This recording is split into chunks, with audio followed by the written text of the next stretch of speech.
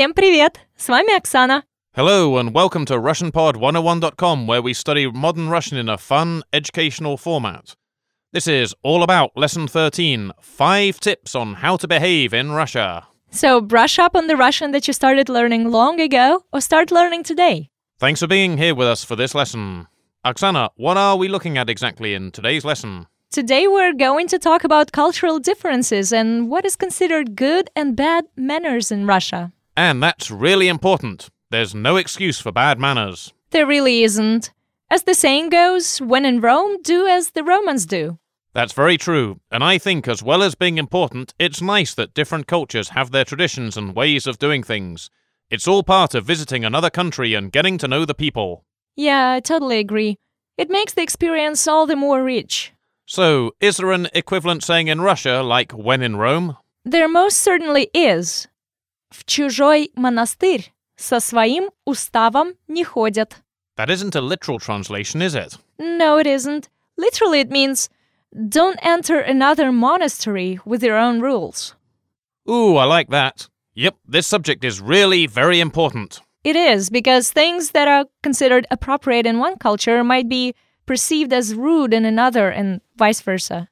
I know, like table manners in Japan are not exactly the same as in the USA, for example. True, so if you go to a foreign country, knowing about these differences is almost as important as speaking the language, because language is just one facet of communication. Yes, it isn't just about language when you think about it, it's everything. Cultural differences between Russia and, for example, the USA are much slighter than, for example, between the USA and some Arabic countries, so people often tend to overlook them. That's a very important point.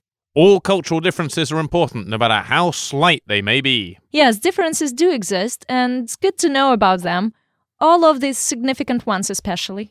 Let's look at 5 different tips on what is good and bad manners in Russia. First, be gallant. Like a knight on a horse. If you like, this first piece of advice is for men. I'm all ears. Being chivalrous isn't considered sexist in Russia. If you're accompanied by a woman and don't open and hold the door for her to let her in, you're being rude. Quite right, too. It's also considered polite to get out of the car and open the car door for your female companion. If a woman you know is carrying a heavy bag, you should offer to help her. And if you ask a woman out, she'll normally expect you to pay the bill. Oh, that doesn't sound too exciting. Can't we go half each? Eddie, I thought you were a gentleman. I am. I was only joking. I'll pay the bill and bring the flowers. You're a true romantic after all. I am indeed. What's next? Personal space. You mean how close people get to you, also known as your comfort zone? Yes. That's funny. I was reading about this just the other day on Wikipedia. It said that for the average Westerner, our personal spaces are measured at about 25 inches in front and around you and a little less behind you. Question. Oh, go ahead. Why were you looking up personal space? I'm full of useful information. Okay, I think I'll leave it as I'm not sure I want to know more. So, do Russians not adhere to this? Well, let's just say you should prepare yourself for an invasion of your personal space.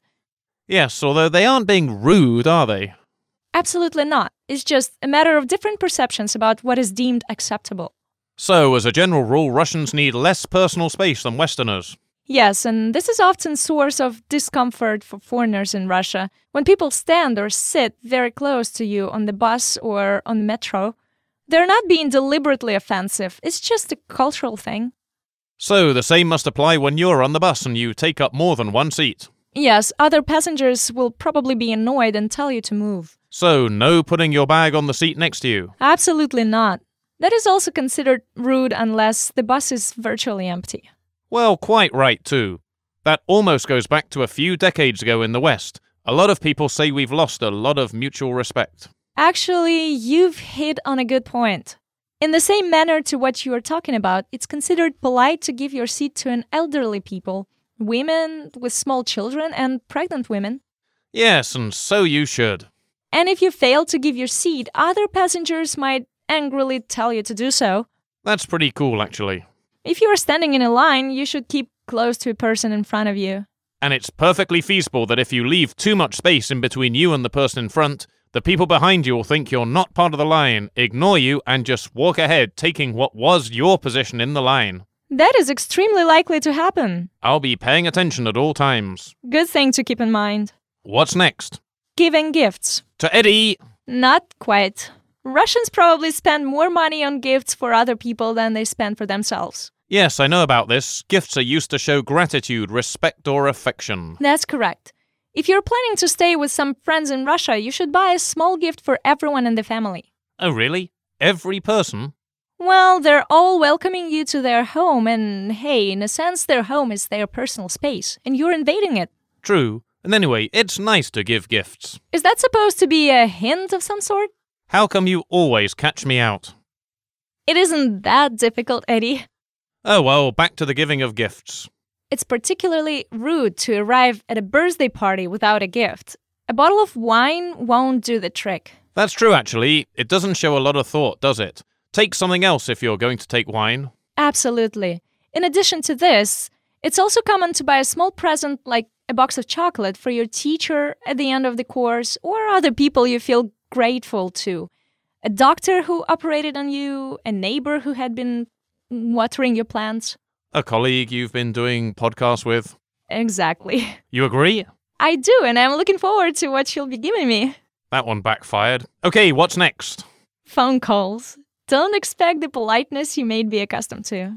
People are rude? Well, they don't think they're rude. They're just very efficient. Can you give us an example? Okay, imagine that you met a gorgeous Russian girl. I'm already interested. And by stroke of luck, she gave you her phone number. It would be a stroke of luck if she gave me her phone number. You dial it, but it's Katya's mother who picks up the phone. Uh-oh. No, it's okay. You ask politely if Katya is at home, and the reply is нет. Naturally, you're expecting her to ask if you'd like to leave a message. That's right, so Katya would know that I have chocolates. But all you get is an unpleasant silence that seems to last for ages. That seems awkward. Well, in Russia, it isn't common to ask if you want to leave a message. It isn't? As a norm, no.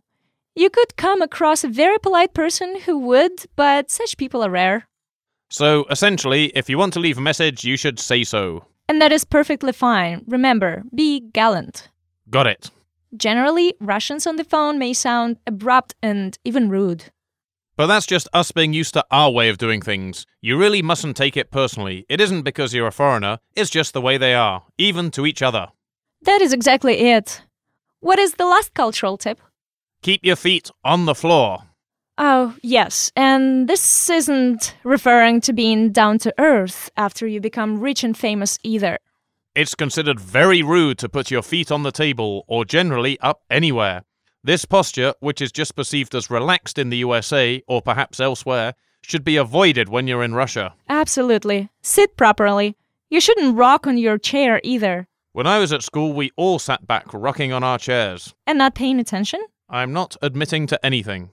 Okay, these 5 points will put you in good stead, not only when you visit Russia, but also with Russian friends, not to mention when you call your Katya and want to leave a message.